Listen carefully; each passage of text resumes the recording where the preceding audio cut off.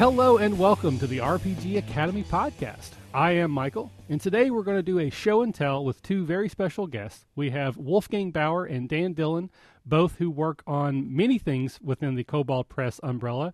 And specifically today we're going to talk about some of the Midgard products, the World Book and the new Player's Handbook that were released recently.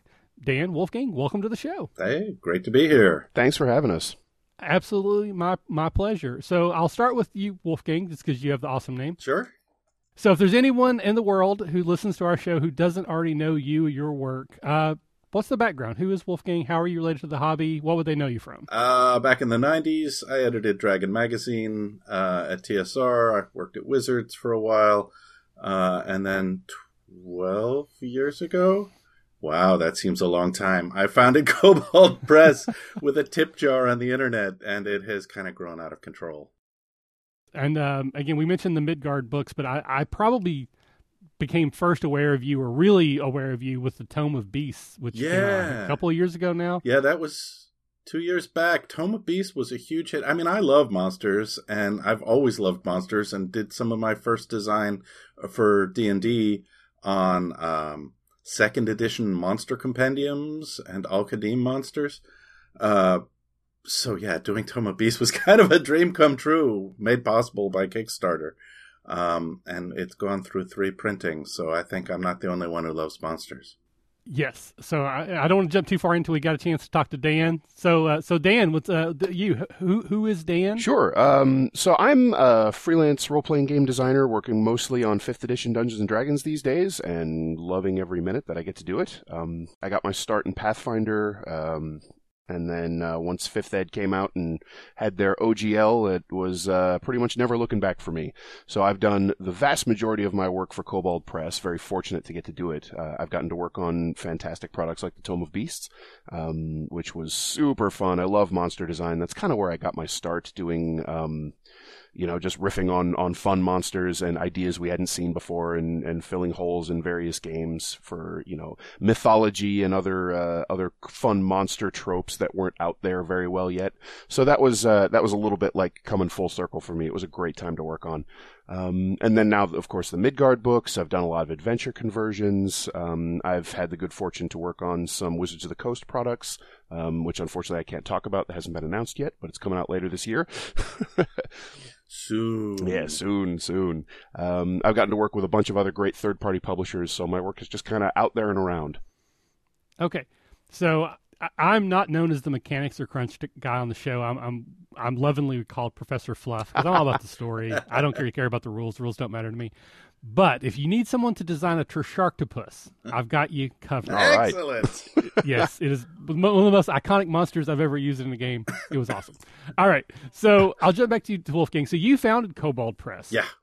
So let's talk a little bit about that. Like, what was the process, the jumping off the cliff fear, I imagine, about starting your own production company? Well, it wasn't. I sort of eased into it by telling myself that I was not founding a complete, role-playing house, that I was just going to self-publish a few things that Wizards or Paizo at the time was not going to be publishing. So I'm like, publish a few of my own things under the OGL. It'll be fun. And I wanted to do it as a community forum. So I had, this is how long ago it was, I had a message board on LiveJournal where I would talk back and forth, the Facebook of its day, talk game design, put up some polls, and people threw money in a hat. Basically, $100 later, we had enough money to buy some cover art from Jason Engel, which also tells you how long ago it was. It's like, Jason, would you do this for $100? Sure. If I said that today, I think the answer would be different. He's come a long way too. But, we didn't really have editors. We play tested the heck out of stuff. It was all sort of a free-for-all. And it was so much fun. I'm like, well, I didn't make any money, but I published this book and it was a good time. Let's do it again. And it snowballed from there, right? And then when Kickstarter came along, suddenly I could no longer say, I don't have any money to pay for a hardcover. It was like, no, actually, I could print that as a hardcover. Yeah, Kickstarter really changed the game. Yeah, it really did. In terms of hardcovers and full color interiors and just production values and being able to afford more and better editing, right? Things that people don't think about. Yeah. Or spending time on a playtest cycle that, it was informal. It happened before, but now it's like, we have a team and we have several hundred playtesters working through the next monster book, the Creature Codex. It's like, man, we have a lot of people beating on this stuff so that mechanically it's right. Yeah. Whereas before it was adventure design and we would playtest it by running it. So, yeah, things have changed. But in 12 years, you learn a lot about the business. It's like, business banking and all that boring stuff like, hey, we have a bookkeeper who helps us out. Yes. And, I think there's only... I really think that right now we're kind of living in an amazing time to be a role-play gamer. I think Kickstarter has just made it possible for so many people to do something that it wasn't really impossible before, but there's an avenue that's been clearly defined. Like, you have an idea, you have a concept. If you have an exciting idea, right, it's way easier. I mean, it's still not easy. Let me not kid anyone about how many hours we are putting into this next monster book, like everybody's weekends and, team meetings and phone calls and, oh my goodness, we dropped this, we got to get that. There's still a ton of work, but we've also raised the bar for what we can do, right? Like, we're a mid-sized company now. We can produce more. It's not like the one guy in a garage dreaming really hard that I can make this thing get up as a PDF on the DM's Guild. Like, that's a rung that wasn't available 12 years ago. Mm-hmm. But it's also a fairly low bar, right? I mean, it's easier to get on there with at least something. I'm going to complain about the state of the industry 12 years ago. It's like, there was no easy way to do print on demand, and you sure couldn't use the Forgotten Realms in your game, and people didn't understand the OGL very well at first. So, yeah, we've gotten better, and I think the industry has all of these good products to look at now and say, oh, I want that stuff, or I'm going to run that game. We're spoiled for choice. Absolutely. I don't know what I want to run next right now. Right. So I want to touch on the Kickstarter just for a bit longer, just because there are a lot of people who will listen to our show who back Kickstarters or who have ideas for their own Kickstarters. Because there is such I don't say easy, but since there's such a clearly defined avenue to getting things out there, what do you think sets things above? And maybe not specifically your products, but certainly we can talk about those. But what is it that you think that allows certain products to raise above the chaff to show that this is something we're supporting, that you can get 2,000-3,000 people? Well, let's talk about Matthew Colville, right? Yes. I mean, he's risen well above the state. I think he's set the bar, right? He is the new bar for biggest tabletop RPG Kickstarter ever. How did he get there? Well, part of it is his YouTube channel, right? Part of it is having a good product that's priced well. Part of it was promoting the heck out of it for a year before letting anybody buy into it, right? I think... I mean, there's no secret sauce to Kickstarter, though the path is pretty well trodden at this point. But you need to be somebody who has a book or a topic that people love, right? Like, hey, a book full of monsters, that's going to be popular. Strongholds and followers, what a great idea. Those aren't really groundbreaking, but they serve a need, right? So for me, a large part of what Kickstarter does is it sets up a way for people in the industry to bypass everybody and go straight to the fans. Yeah, you don't need to find investors or a publishing house to buy in, or fund it out of your own pocket, right? And hope and hope, or have all that capital yourself, which for just anyone walking in trying to create an RPG product really isn't feasible. And I think it's important for people. Now, we should look at things like, Matt Colville and, before that there was the 7th Sea Kickstarter and just these massive successes. That's great. It's awesome. I love seeing it. They show you what's possible. I support it. I can't wait to get my hands on it. Don't expect that anybody can walk in and do that, right? Like, Matt Colville has a giant audience, and he's plugged into the Critical Role audience, and, he's promoted himself as a guy who knows D&D, right? He knows D&D. He knows what he likes. He knows what he likes inside and out. He talks about it all the time. He gets that out there, and so he has that foundation, which really helped boost his Kickstarter's success. But if you just want to start a small Kickstarter, right? If you're not mad and you want to be successful with your first Kickstarter, I mean, understanding, for instance, that Kobold Press started with one writer and $100 budget, right? Yeah. That was it. And we did our best on that. But it was black and white and like 16 pages with a cool cover and no editing.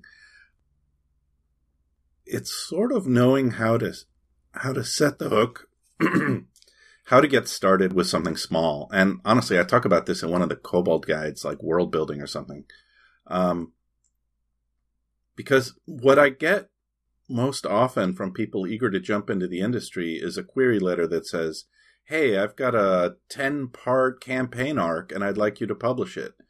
And I look at it, or I look at the email and I say, you've never published anything before. I haven't heard of you. Mm-hmm. You don't have any social media profile or YouTube, or, you don't have a Twitter. Why should I risk a ton of not just money, but like time and effort from a team of maybe 10 people to make that thing fly, right? So I'm gatekeeping based on you're trying to do too much.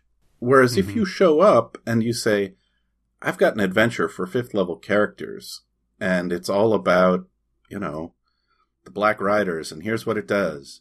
I might say, I've never heard of you, but 16 pages is not going to consume the entire staff's effort for a year and a half, right? We'll knock that out in a couple weeks.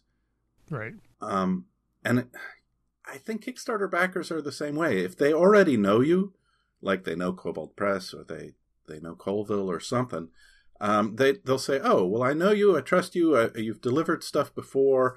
I'm going to show up with $50 in my hand and say, here, make this thing fly. If you're new, I tend to think most people want to support the underdog and the little guy. But they only want to support you a little bit. Right. That's the sad reality, right? Yeah. I'll put $10 down, maybe. Cautiously pessimistic. Yeah, and if I lose $10, I'm like, that's sad. I wanted that guy to make his dream happen, but here's the update post that says, I tried and I couldn't, and here's the PDF because it's never going to see print. Well, and there are a lot of smaller publishers who are doing exactly that, right? They'll kickstart for, $800, $1,000, and they'll make an adventure, and they'll talk about this is the first of many, and we'll do more, and they do well, right? Right, and they're learning how to do more, right? Because the first time out, you don't have a clue. Yeah. Like, how do I do any of this? Yeah, I think, again, I'm by no means an expert, but because of our show, we do kind of circle around a lot of Kickstarters from particularly newer people, newer companies that like to try to use our platform to advertise. And then I also just follow a bunch because I'm into role-playing games and I like Kickstarters. And I think from what I can see, the outside in looking in, one of the biggest opportunities people have is not pricing their stuff well, and then not setting good expectations. Right. I mean, again, if you've never done anything before, no one knows who you are. You could be the most brilliant game designer in the world. Yep. But if your first Kickstarter is looking for $250,000, you are not going to get there. No. It's just not going to happen. No. Even Matt Colville, again, he got like $2 million. What was his initial goal? Like 50,000? Yeah. And I thought at 50,000, maybe it was a little low for him, but it was like the bare minimum product. He needed to do a print run. Okay, that's going to be $50,000. Well, at $2 million, he's doing a whole lot more than that. Right. But people don't cost it out ahead of time. They don't value their own time. I sometimes see numbers set too low, right? Like somebody says, I'll send you the hardcover from Canada to the US in full color for $25. And I'm like, dude, that's barely postage, right? Like you're losing money, or you're working for free and your artist is working for free, right? Things cost. And I hate to see newcomers show up and basically get burned or burn the audience because they're like, oh, I thought I could ship it, but I can't. And and then you've lost what success you could have had, and now you know what you're doing, your next Kickstarter, some people are going to be a little hesitant because of the first one that didn't go well, even though you now know what you didn't know. Right. So I want to jump to Dan a little bit because yes. Wolfgang was talking about, I guess not necessarily starting small, but if you don't have a huge following, starting with something reasonable. So as a freelancer, what is your avenue to try to get your foot in the door to a company or a new product? Like, how do you formulate your pitch? And do you think it's easier to start with an adventure and a monster? Like, give some, I guess, freelance advice to some people if they're thinking about doing the same. Sure. Well, my path was not one that is easily followed. So, I mean, I can give you a little background on how I did it, although that's not necessarily going to be accessible to everybody. So Paizo did a contest for a number of years a while back, which they have currently stopped doing, called RPG Superstar. And a good friend of mine, Steve Helt, was the winner in, I want to say 2012, maybe 2013. So he won. He won that whole design contest. He showed off his chops, and Paizo picked him to write an adventure. And he and I used to game way back in, my high school days, back in Terre Haute, Indiana. And so he was talking on social media in the wake of all of that, of doing this. He had this idea for a book, and he felt like golems and constructs never really got enough love, so he wanted to do a big book of it. And I just started jumping in on his posts, just riffing crazy ideas for a tooth golem, right? What do tooth fairies do with all the teeth they steal, right? They make golems out of them. And, just kept going on and on and on and on. And he got to the point where he said, all right, you either need to stop talking, come work on this book, or realize that I'm going to just take all your ideas and write them. So that's kind of how I got my start. I was in the right place at the right time. I've been doing, running games for a long time, so doing game design for myself. So I had a pretty extensive background in it. And had a pretty good handle on mechanics and balance and all of that. So I was able to get in the door pretty easily, working for smaller publishers like Rogue Genius, and then with great fortune got to work on the Advanced Races Compendium for Wolfgang, and that was kind of my introduction to getting into this. And so I started with just getting in on small third-party projects that were looking for ideas, were looking for people to work on. And so if that is an avenue to get into it, right? If you don't know somebody who's got that foot in the door already, you can at least plug into the communities where people are talking about it. And if you start getting your ideas out there, people will start to notice you and people will start to talk to you. And you can even do that in sort of a working for yourself sort of way, or not even working, right? Just sort of hobbying for yourself with the advent of, how popular blogs are these days. If you start a blog like Brandis Stoddard, he's a great freelance designer, and he has a blog called Harbinger of Doom, where he just, like every week, he just riffs whatever's interesting to him. So he'll have, here's 6 new backgrounds for PCs who are Fae touched. And there's different kinds of things you can do with 5th edition to make your character kind of tied to the Fae. And then the week after that, he'll have, here's my homebrew campaign, and these are these weird races I'm using. I'm going to tell you about them and show you their statistics. And he'll just do that. And he'll dig through old, history of D&D, like where did the fighter come from? And he'll do deep dives into these classes. And he puts that stuff up on his blog. He writes articles for tribality.com. And that has gotten him noticed, right? He's got a good head on his shoulders for story. He's got a great head for mechanics. And so it helps to be good at the writing part and the crunch part. Yes. But the point is getting it out there, right? So people see your stuff. They know who you are. They know your name. Like I can say, hey, you're looking for somebody to write stuff? This guy Brandis, he's good. Go talk to him. And that, has gotten him some design work. And that is a way to do it. You got to get the visibility if you're really trying to get into it. So social media is great for that. There are design groups. There are, freelancer workshops groups that are on Facebook. There are some people on Google Plus, believe it or not, still using that. There's a lot of third-party publisher and game design people on Google Plus. So you gotta put some feelers out, look around, do some searches to see what you can find.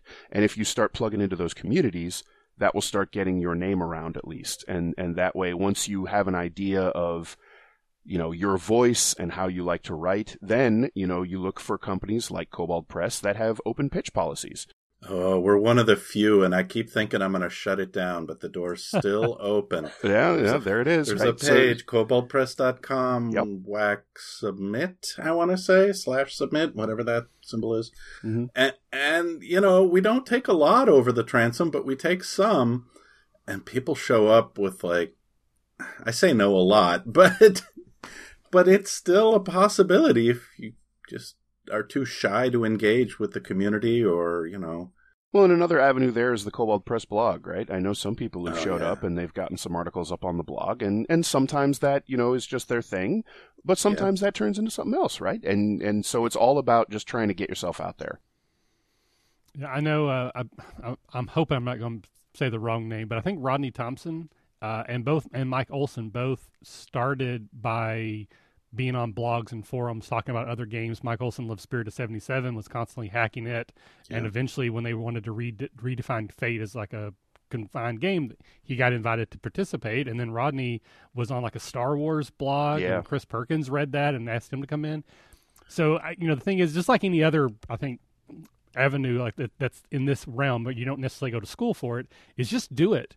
There are so many avenues, podcasts and blogs and such, that you can do the work, people can see the work, and if you're doing good work, you have a chance. I won't say you will get noticed, but you have a chance to get noticed. So, but while I think that's very, very interesting, and I think we could probably do 2 or 3 episodes just on all this. True.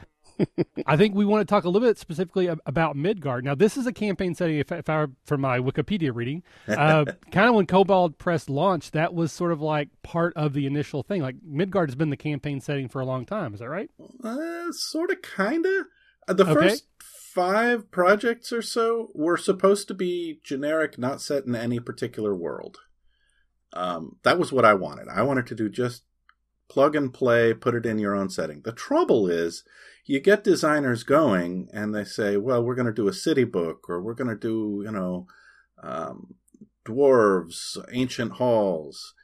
And the feedback from playtesters and DMs pretty much from the start was, hey, this is a great adventure. Hey, we love your city book. Where's the rest of it? Because I was running all this in my home table. Like, well, at the moment, the rest of it is like, 2 pages in a notebook. There isn't very much. Or I'm cribbing from my notes from junior high and high school to fill out this portion over here because I had a map and there was this elf king I kind of liked. And so it was a little bit of campaign by accident, or campaign due to we keep building it through adventures, which later I realized is exactly what happened with Greyhawk, right? Like, there were adventures set in Greyhawk long before there was a Greyhawk setting published. Mm-hmm. And so Midgard was kind of the response to, we love your adventures. They clearly imply this setting. There's lots of hints. Plus, you published the city book for Zobek. All right, so you've got a Greyhawk, a Waterdeep, a core city. Just build the rest of the world around it. How hard can it be? And 6 years ago, our last project before we went to Kickstarter, we actually produced a hardcover book and a poster map of the Midgard setting for Pathfinder and for Fantasy Age, the setting from Green Ronin. We got a license from them.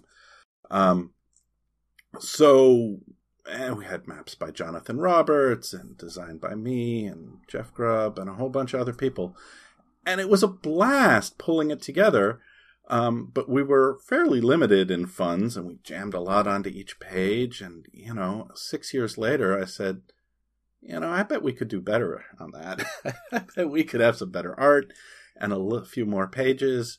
And by the way, we keep publishing adventures. The last 6 years of adventures have kind of influenced how I see the world. Let's update it. And I have never done a campaign setting version 2.0 because most campaign settings don't last long enough for a 2.0, right? Yeah. Like, okay, Eberron was published like 15 years ago, but it still doesn't have a version 2.0, right? Greyhawks had several. The Forgotten Realms has had the most. But by and large, it's like there's one version of Planescape, right? You can buy it. It was made for 2nd edition. There's some stuff that's kind of Planescape-y since then, but there's no core book. So it was interesting going back, revisiting it, saying, what the heck were we thinking here? And, oh my God, why didn't we do more with that? And it was, I have never been happier. Like, I could fix all my mistakes, right? Right? Because you've been playing for a few more years, you have different ideas. It's like, oh, we published this whole Southlands section in between the time of the first campaign setting and the new book, the New World book. And the Southlands is like Arabia and Egypt and all the hot sun, you're going to die in the desert kind of adventures. Yes. Yeah, plus a big chunk of fantasy. The gnolls are all over it. The lost cities of the Minotaurs, Bastet the cat goddess has got her Kingdom thing. of Azamar and God Kings. And, yeah, there's God Kings all over. There's rivers of magic. There's flying cities. It's quite delightful and high fantasy. And it's like, well, none of that really existed except for this one little trade city when we published the first one. And it's like, well, my campaign hadn't been there. So it was this mysterious, wealthy, interesting region that was off the map and the players had nothing to do with. Well, now we've published a bunch of adventures for it. Richard Pett has done some great introductions. There's this river of sand and city maps and new races. And we know what Southland's dwarves look like. They look just like Ptah, the Egyptian god, with short, big beard, green skin. Oh man, I could do a whole sidebar on Egyptian dwarves. They're in the hieroglyphics. The Egyptian pharaohs loved dwarves. Anyway, we got to roll all that together. And so the new chapter in the new Midgard World book on the Southlands is richer and tighter and more interesting and has more big hooks for adventure. And it has a whole better pantheon, and it's all 5e. So, yeah, it was just a chance to revisit and rework everything. And honestly, I feel pretty darn lucky about that, because most designers don't get a second crack at a setting, and most settings don't get a second shot, period. Kickstarter and the advent of 5th edition really made that happen, I feel like. Yeah. I mean, and a big book of 5th edition crunch for Midgard didn't hurt either, right? Like the Hero's Handbook is just, well, it's the player's handbook for Midgard, but it's playable, and it actually goes back to the roots of, you should be able to take these backgrounds and these subclasses and these 300 spells and put them anywhere. Right. Yeah, I think yeah, I'm going to say, not to toot mine and the design team's own horn, but I think we did a really good job of capturing a lot of Midgard flavor in those player options, but also making them easily portable to any other setting. Like, you can file some names off of these things, and this will work. Like, sure, the Oath of Radiance Paladins, they're heavy in Zobek and the Crossroads and the Magdar Kingdoms. Take those place names off, and this will work anywhere you have undead and shadow creatures. You're good to go. So that'll play real nicely with all the new Shadowfell monsters coming up in Mordenkainen's. Yes. One of the things, a lot of times when we do show and tells, just because of the nature of the industry right now, it's very, very often that we're talking about a Kickstarter. In this case, we're talking about a Kickstarter that has already been successful. It was Kickstarter, it was funded, and now people can just purchase the books if they would like now. So let's just get that out of the way. Where could people go if they do end up wanting to buy the books after we've talked about them for a while? Oh, sure. They're down at your local hobby store, because we're widely distributed all over the U.S. and Europe and Canada. Australia, we're so sorry. We can't seem to get into your local book chain. And they're available on the Kobold Press store. So koboldpress.com has a store link. You can grab it right there. The PDFs are on drive-thru and on the Kobold store. They're pretty easy to find.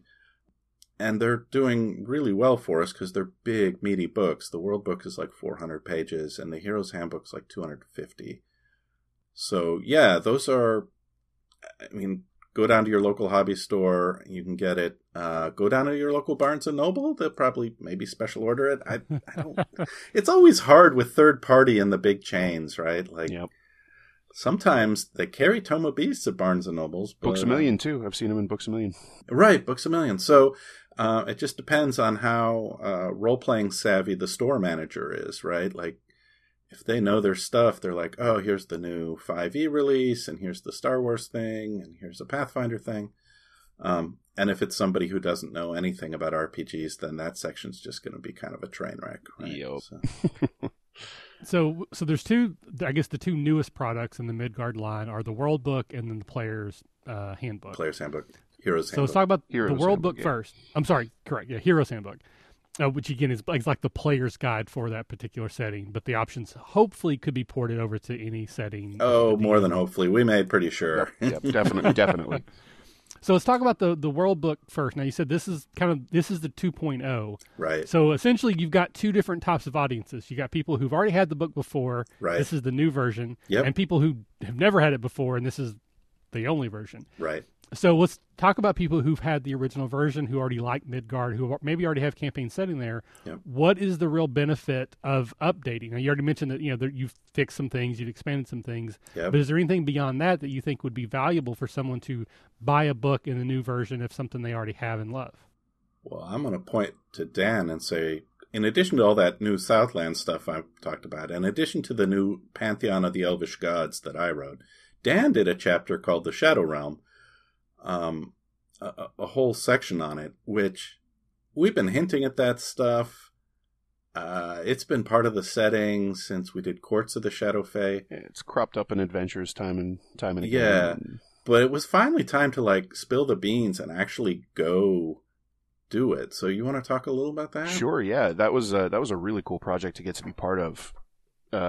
Just creating this, really pinning down something that's very difficult to pin down given the nature of Midgard's Shadow Realm, which is very fluid, right? A shadow will stretch and change over the course of the day as the sun moves from one place to another.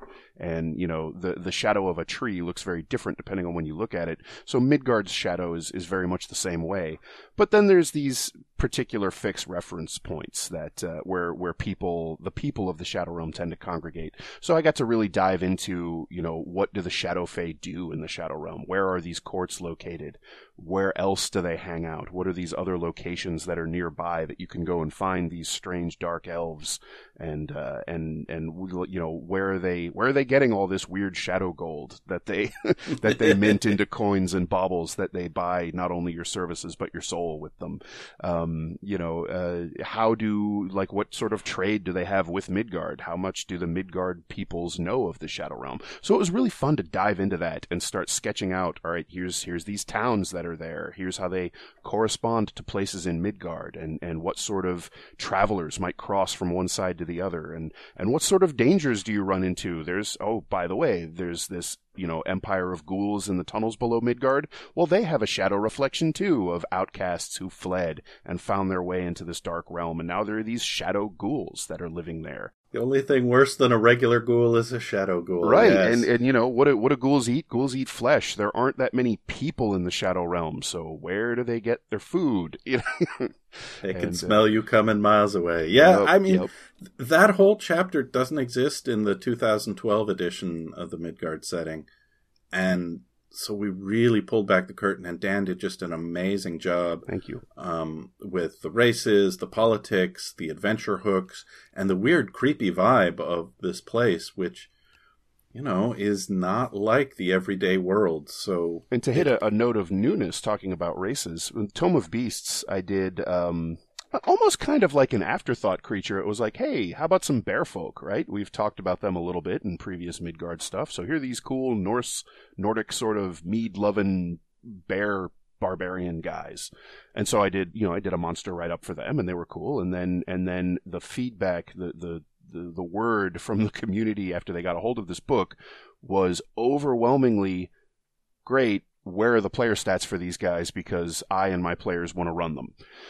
Okay, so the Midgard... We can take a hint. Yeah, so the Midgard Heroes Handbook has an entire race write-up, sort of styled right after the 5th edition Player's Handbook with, full lore, background, culture, society, and, statistics and sub-races and all that good stuff. And hey, how do these guys work as adventurers? So they have a whole section in the Heroes Handbook which means they need some lore, right? And so they have a place in the world book, and I got to write an entire society of them living in the Shadow Realm as this sort of spark of light and goodness amidst all this dark and creepy and corruption and evil fae pacts and all that good stuff. And so there's these guys living in the middle of all this. The funny thing is, they existed in Midgard previously. In the 2012 edition, that there's talk of the Bear King and the Bear Folk and their kingdoms in the north, and they're named, and some of their stuff, like Bjornhaven, is on the map. Yep. But they didn't get much of a write-up. So the World Book, likewise, took the Northland's Bear Kingdoms and gave them some meat, too, right? So they're not just a race in the Shadow Realm. That Hero's Handbook race is all over the Northlands, and we talk about what that means for a race that's not that numerous, but pretty influential. And interesting, and obviously a reader favorite. So yeah, no, so I mean that's one of the big there. things on the 2.0 version is there's all these things that were little mentions in the first one that are really getting spotlight and expansion in the It feels like we had a chance to like carve out our greatest hits, chuck away some mistakes, or at least minimize them. Like revisit topics that everybody always asks about. Give the DM new hooks and new toys to play with. There's a whole appendix in the back of magic and spells that are really just Dungeon Masters only, right? Like the World Book appendices are not aimed at players. Right. And of course DMs can make that stuff available if they want, but of course, but if it's blood magic, yeah. The blood magic spells, there's a limited player audience for Sure. pure evil magic that requires human sacrifice. Absolutely. And there's a certain weight, right? When you put something in a player supplement, you're sort of saying this is for players, go ahead and take it, right? Right. Yeah. And of course DMs have the leeway to go whichever way they want with it, but the type of book you put it in really sets the tone. So putting that stuff in the World Book really says, hey, maybe don't look at this. Right. Right. Yeah. So this question doesn't fit here in the conversation, but I want to ask it, so I'm going to ask it now. Yeah. So Dan, as someone who creates monsters, do you, I mean, and it's probably different times, but do you start with, like, I have a cool mechanic that I want to build a monster around? Do you have a cool, or is there like a hole in, there's not a monster that does this? Or do you start with lore? Like, what is your approach when you're designing something new for a game, D&D or otherwise? That's a great question, and the answer is yes. Yeah, so, all of those are great avenues to coming up with a cool monster. So it depends on the project a little bit. It depends on the parameters of it and the scope of it. Sometimes Wolfgang will hand me a big list of monsters with names and challenge ratings and say, here, write these. And other times he'll say, here, write these. Oh, and also 5 of, whatever you think would be cool.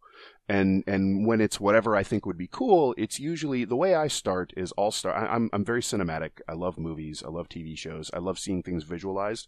So I'll think of a cool image, right, that I imagine when fighting this monster or when seeing it emerge onto, finger quotes, camera for the very first time.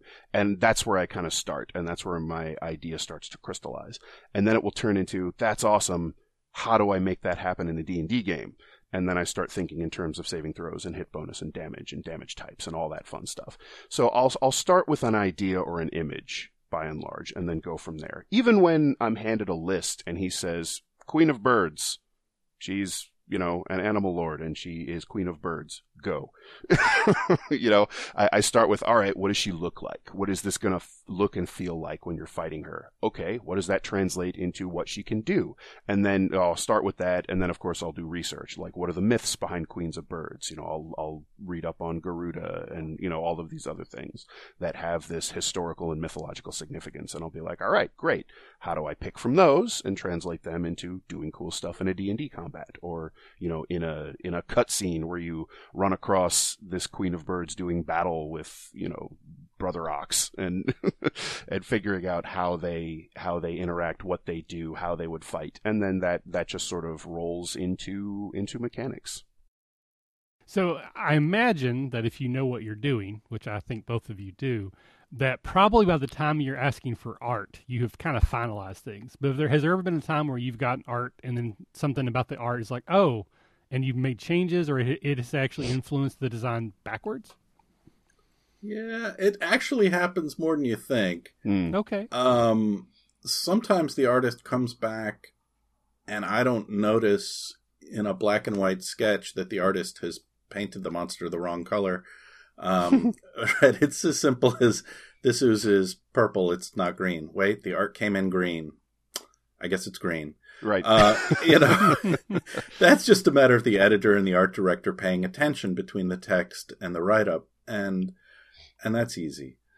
The other stuff a couple of times it's happened where maybe an art portrayal has been a little. I don't know where the disconnect happened. Maybe something changed between the designer writing the art order and editing and development changing some of the creature's abilities. Well, it depends. Some artists take more license than others, and sometimes something happens in a playtest, right? Like a playtester will come back and say, why does this guy have a ranged attack? Or, he's invisible plus ranged, and it was a TPK, and my party wasn't ready for this at level 2. And then we take the bow out, but we forget to tell the artist to take the bow out, right? Right. So it can happen at a number of stages, and we're a lot more cognizant of it for Creature Codex right now because we're in that art stage and final text like approvals on art. You just got to go look at it and compare it to the text, and if it happens not to match up, sometimes it leads to something interesting. Like, oh, this guy has a ranged weapon. We don't have one in the stat. Should we give him one? Yeah, we probably should. Answer yes. Answer yes.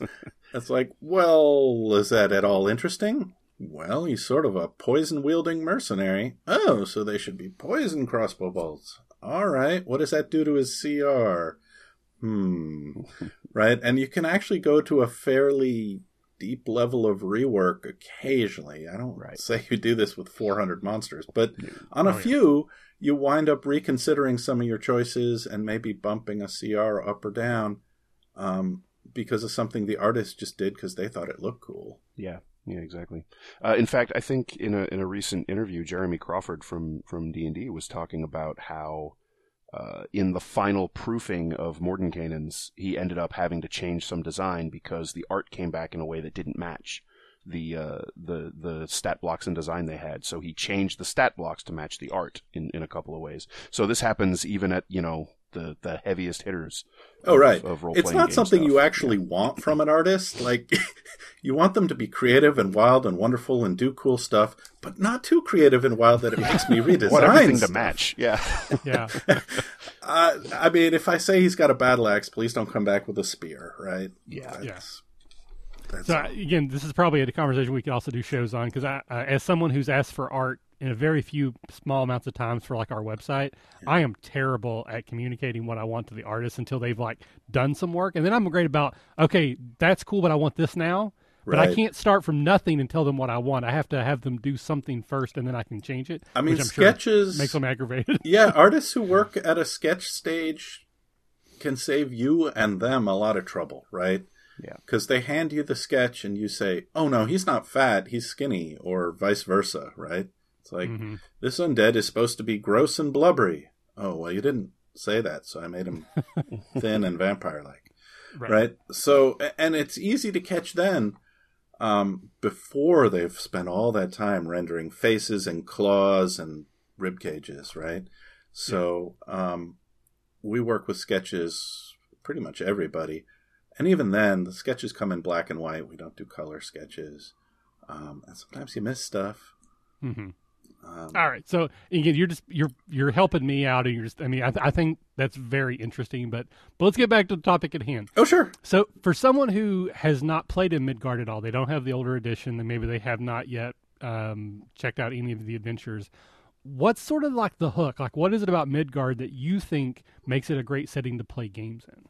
Well, I have my hook, and I'm sure Dan has his. Well, let's hear both of them. Yeah, you go okay. first. I'll go first, sure. Midgard is a dark fantasy setting where the world is teetering on the edge of sliding into darkness, chaos, constant war.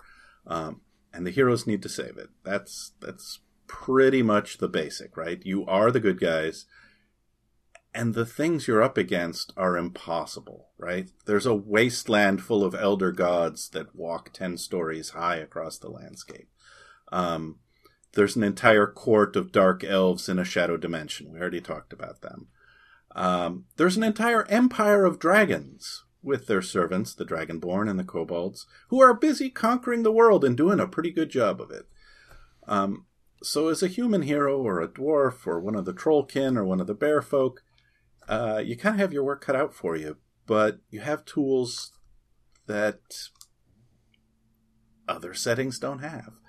For one, you have ley line magic, which is, it's basically bands or rivers of invisible magical power that flow across the landscape. And if you understand ley lines, you can turn your magic from neat to kind of amazing. So it's a spell amplification system. It doesn't work everywhere, so you can't just blow up the king's castle. But it's a blast when you pull out, like, they come in different strengths. Weak, small, medium, and large size ley lines. When you pull out one of the extra large ley lines and everybody says, my spells just got super empowered, that's going to be an exciting session. So it's all those kind of tricks that make Midgard unique. It has a few unique races. It's got a whole hero's handbook full of feats and subclasses and magic. And it's got like 50 or 100 published adventures for it. So, and I think there's some Twitch streams happening. There's at least 2, and maybe more launching. So if you want to follow those, I know that I have been in talks with Will from Encounter Roleplay about an upcoming game that I probably can't give too many details on yet, but there's something cooking there. So that should be awesome. Well, Encounter Roleplay does awesome stuff, and I look forward to that one. There's a couple others already live. So, I mean, you can get a feel for the setting watching it being played. Or you can go check out the map, which is online and free. Midgardmap.koboldpress.com has the core setting map with filters and all that good stuff. So you can just see the world, see the ley lines, see the kingdoms, castles, ruins, search by name, zoom in about 4 levels, and we keep adding features to that map. So if you just want to explore the world through the map, that's an option too. Yeah, the cartography is amazing. Anna Meyer knocked it absolutely out of the park, and that this digital map, it's really more of an atlas. It's getting there. Yeah, wait till you see the layering turn on Monday. Oh, I can't wait. We're adding 2 new layers to the map. It's going to be nice. Oh, sweet. All right, so Dan, so what about you? So what is it about Midgard that you think is so great for having games within it? So I love the dark fantasy angle, right? I tend to like darker settings in general. Ravenloft was always my jam coming up in second ed. And this, it doesn't hit quite the same note of death and despair and gloom and hopelessness, but it really has the world needs heroes, because if you guys don't step up, everything is screwed. And that's always a great hook for adventure. And it's a great, it's a great carrot and stick combo to get people out of their houses and into the dungeons and into the wilds. And you always need that in a setting. And sometimes in some of the more, I have great love for a lot of these original settings, but sometimes they feel a little bland, a little played out, some of the original fantasy settings.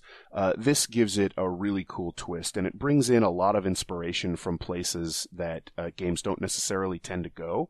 So there's a lot of Slavic lore, a lot of Russian, Eastern European.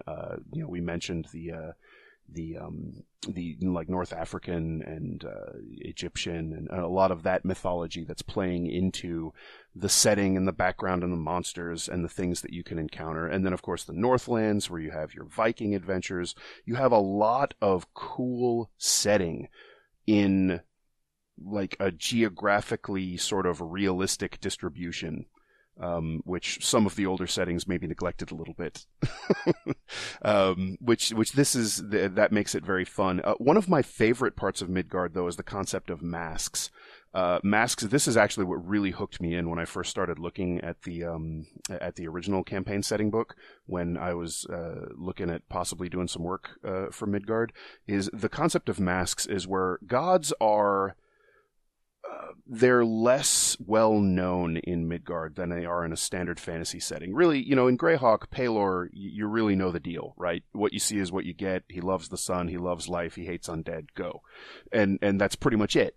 In Midgard, gods are more inscrutable. It's really hard to pin down what exactly they want, because this god in the south might, there's another god in the north that really has kind of the same deal, like Thor, war, thunder. But then down in central Midgard, you have Mavros, who's war and thunder, and those guys seem kind of similar, right? They have different names, they have different depictions. Turns out they might be the same god who has this weird agenda where he wants this thing up in the north, and he wants this thing in the middle, and then this thing down in the Southlands. And all of these factions think that their version of the god is the true and correct one, and they're going to fight it out to see who's right. And so pure fantasy. Yeah, and so who's right? Yeah, and so who's really right? Well, kind of all of them, and maybe that's the way the gods want it.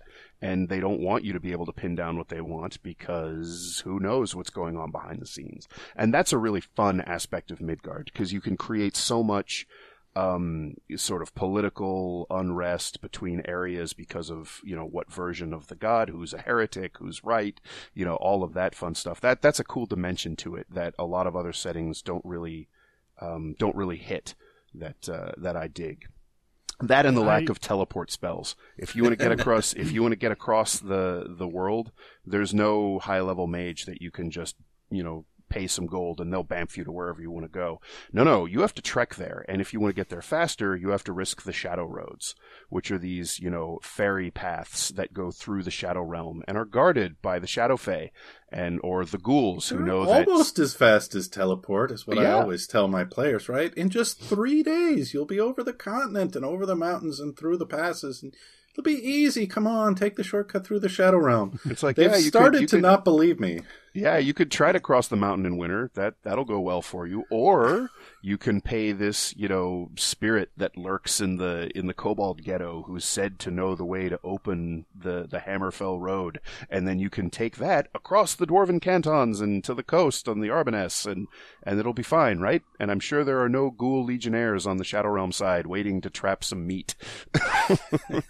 Totally safe travel. Yeah, of course. Yeah, I love the Shadow Roads and the Fey Roads. That's just cool. All right. So we touched on already too. There's the Hero's Handbook, which are basically Midgard specific classes and subclasses and backgrounds, which can also be ported into other games. So I'm sure we could spend hours talking about all of them. But is there a particular favorite, either class that's unique or maybe a subclass to a standard class that you would like to highlight? Oh boy. And you both can answer. I've got one, but it's kind of a tell on me. There's a new domain. Actually, it's not all that new. There's a domain in the Hero's Handbook that's been part of the campaign for a while. Nice.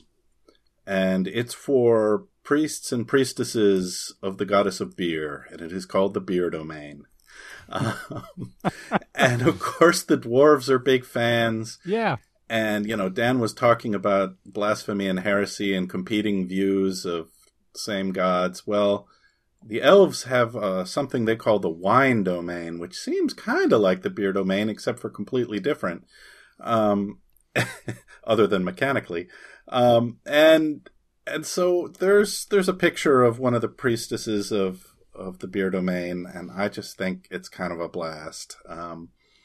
Because it's the sort of thing that a third-party publisher can say, yeah, I'm totally comfortable with that in the Midgard setting. I think most of our players are going to be okay with that. But I'm pretty sure it's never going to be the sort of domain that gets taken into canon in a Hasbro product, right? So Right.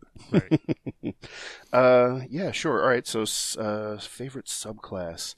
So, man, there were a lot of them in here.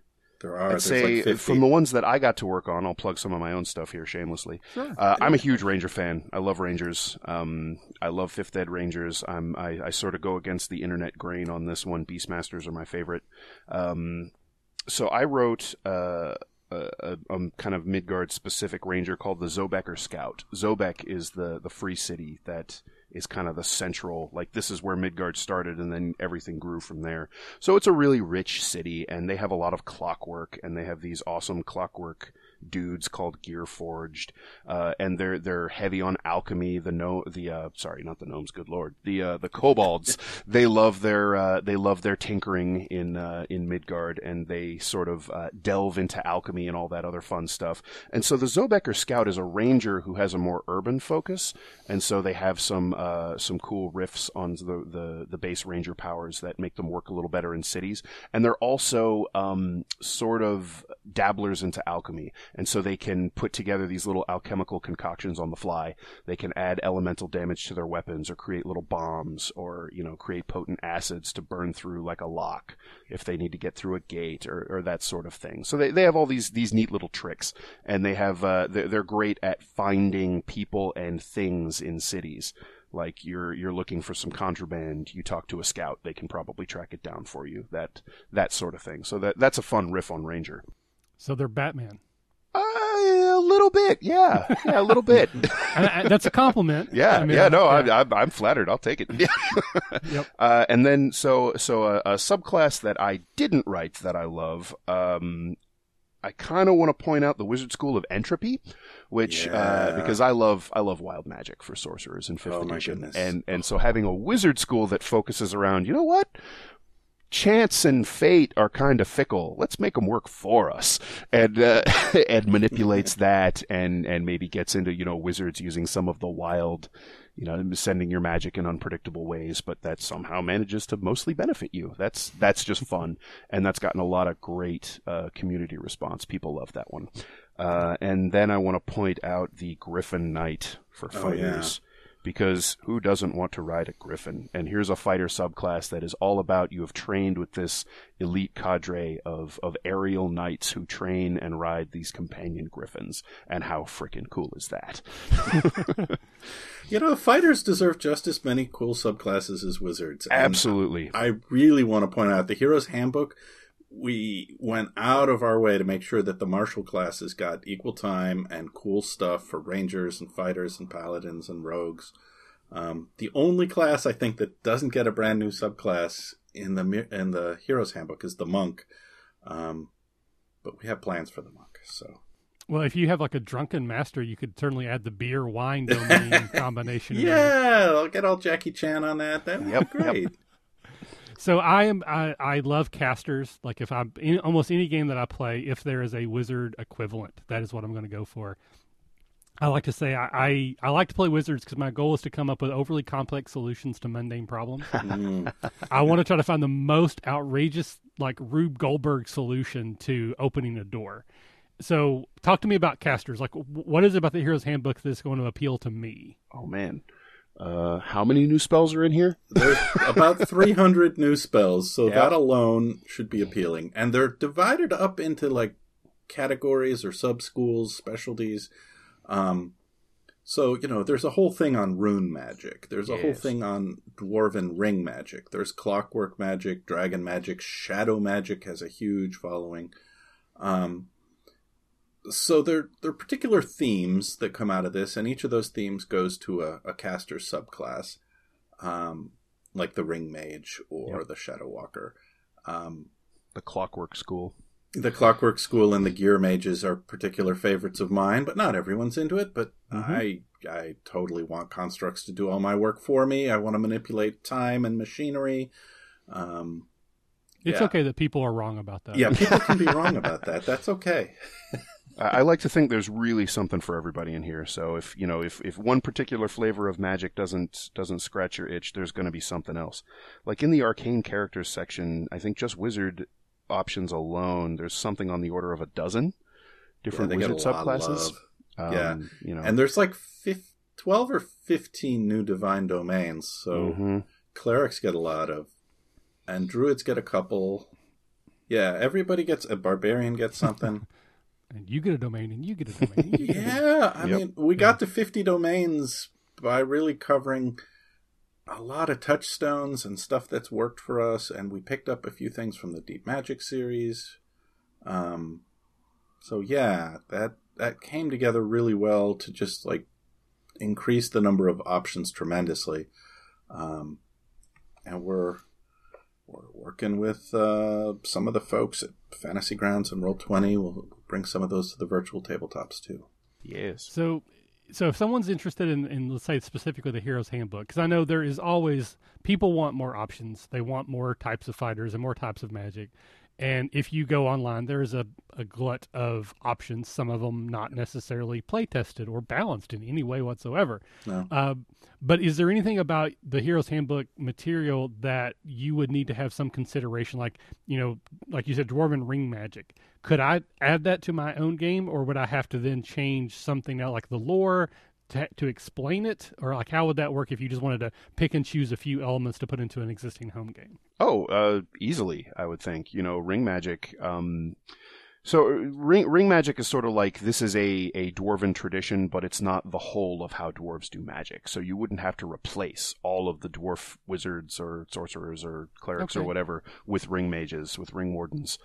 You could just have this, circle of dwarves, has this little bit of history that it talks about in the ring magic section. And this, it gives you, this is where it came from, this is why it exists, this is why dwarves think about it this way. And then you could have, here's this sect over here of these strange dwarves that are bedecked in, silver and iron rings and have it woven into their beards and hanging from their staves. And here's all this crazy magic that they do. Yeah.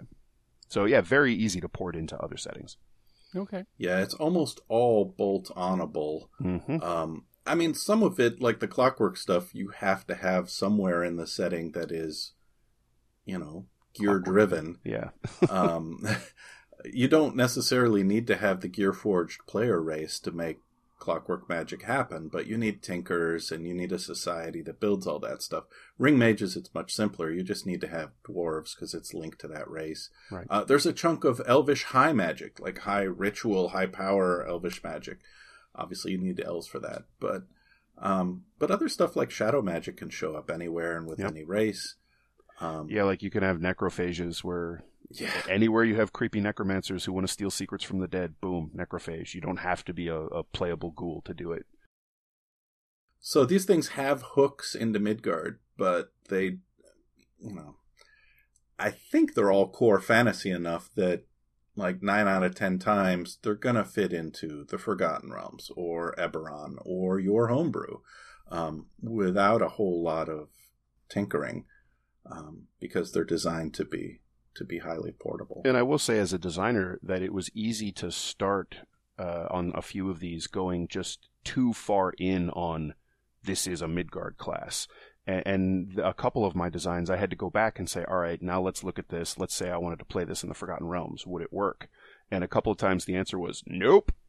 And we got to fix this. So, like the Oath of Radiance was a tricky one to make it flavorful enough to fit what I needed it to do in Midgard, to not step on the toes of the Oath of Devotion, which has a lot of similar power set, and then also make it work in other settings. And I think, between excellent developers and some revisions and some playtest, I think we did a great job. So I've kind of sort of been insinuating that this is all 5e compatible, but is it also Pathfinder compatible? Not the Hero's Handbook. That is a pure 5th edition volume. The Midgard Worldbook has an appendix for Pathfinder, because Midgard 2012 is a pure Pathfinder book, right? That edition predates the arrival of 5th edition. Yep. So we kept that material for people who are playing Pathfinder. It's a little unfortunate that they've announced a version 2.0 right around the time we ship. Anyway. Yeah. But it works now, and it'll work until they ship the final version of their 2.0 rules. All right. Yep. Now, if I want to get some exposure to this, and we've already touched on, and there will be links for any of the Twitch streams and that kind of thing out there. You mentioned the map is free to view and kind of play around with on the website. We'll have that link as well. Are there any free previews or maybe low-cost adventures that I could go download somewhere and get a flavor for it?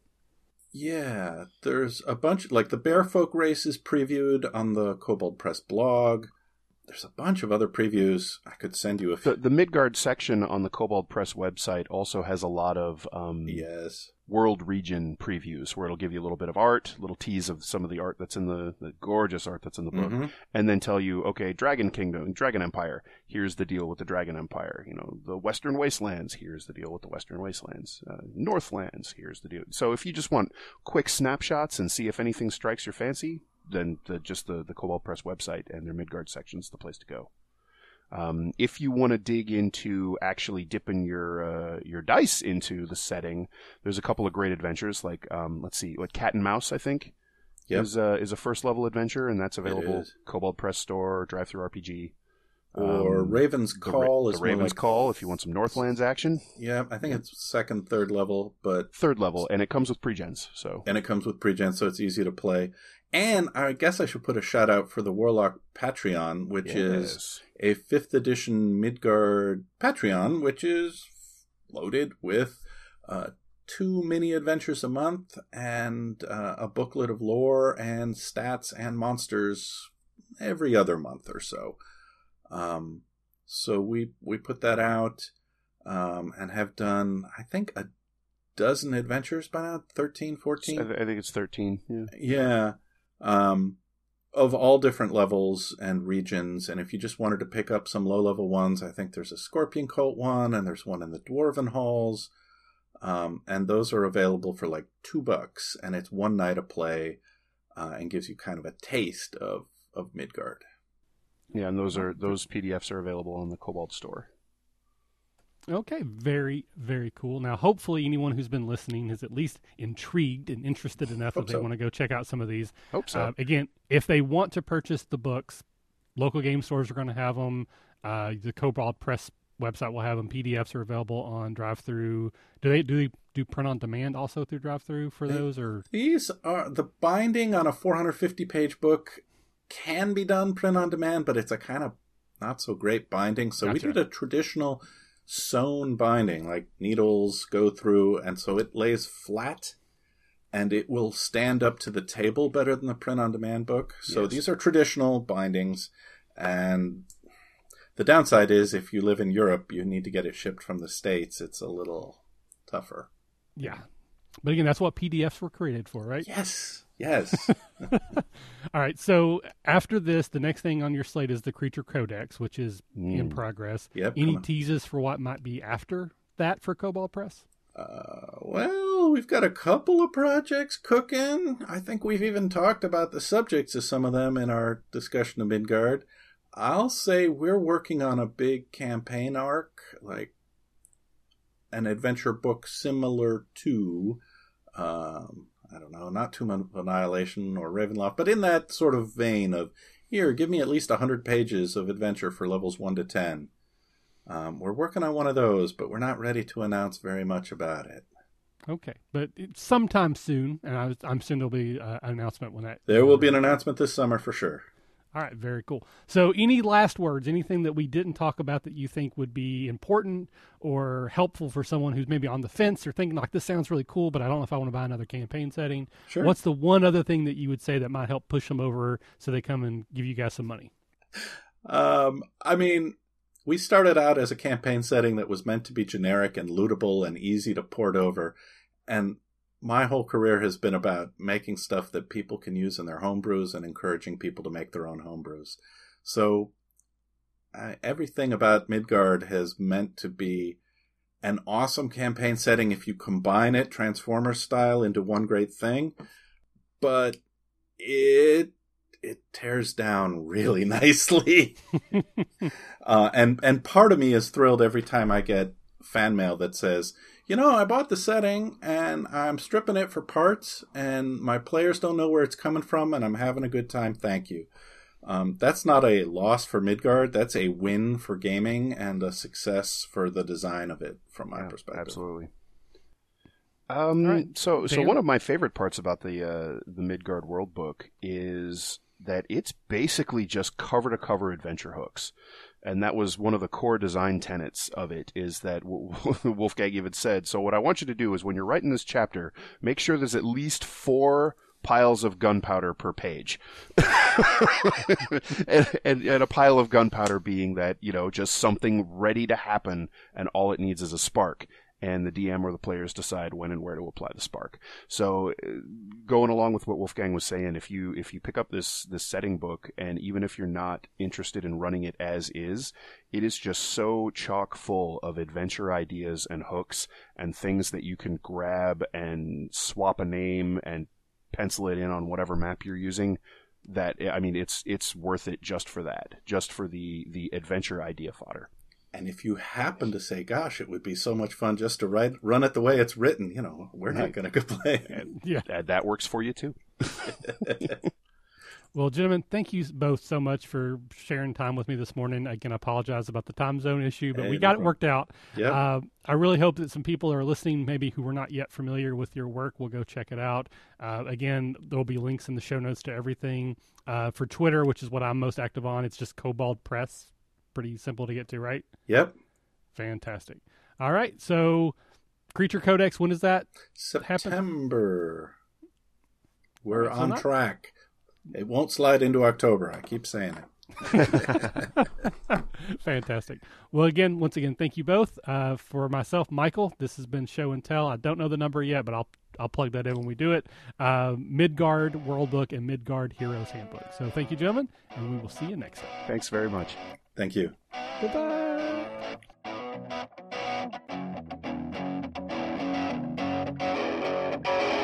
Thanks for listening to the RPG Academy podcast, the flagship program of the RPG Academy Network. If you enjoy what we do here, then please check out therpgacademy.com and visit our site partners for additional entertainment and gaming advice. We do this out of love for the hobby and for you, our fans. The podcast and site content will always be free for you to enjoy and utilize. But we do have expenses related to the show. If you'd like to help out in any way, please visit patreon.com/therpgacademy and check out the rewards we are providing for your monthly pledges. We use all funds that come in to improve the show and give you better content and quality. And if you don't have the coin to spend, don't worry. You can still help us out in many ways. You can subscribe to our show on iTunes and or Stitcher Radio. You can leave us a 5-star review. Also, if you clear your cookies and you visit Amazon or the Drive-Thru RPG site through our portal, we get a small percentage of what you pay, and it doesn't cost you anything extra. Just like any RPG, our site works best with open lines of communication. We love talking with our listeners about everything. Please contact us with any questions, concerns, and comments that you have. We also love to hear feedback and experiences from your own games. You can email us via podcast@therpgacademy.com and reach us on social media, such as Facebook and Google+, @The RPG Academy. But Twitter is usually the fastest way to reach us. You can find my favorite co-host, The Caleb G, @The Caleb G. And you can find my favorite co-host, Michael, @The RPG Academy. Thanks for listening, and as always, if you're having fun, you're doing it right.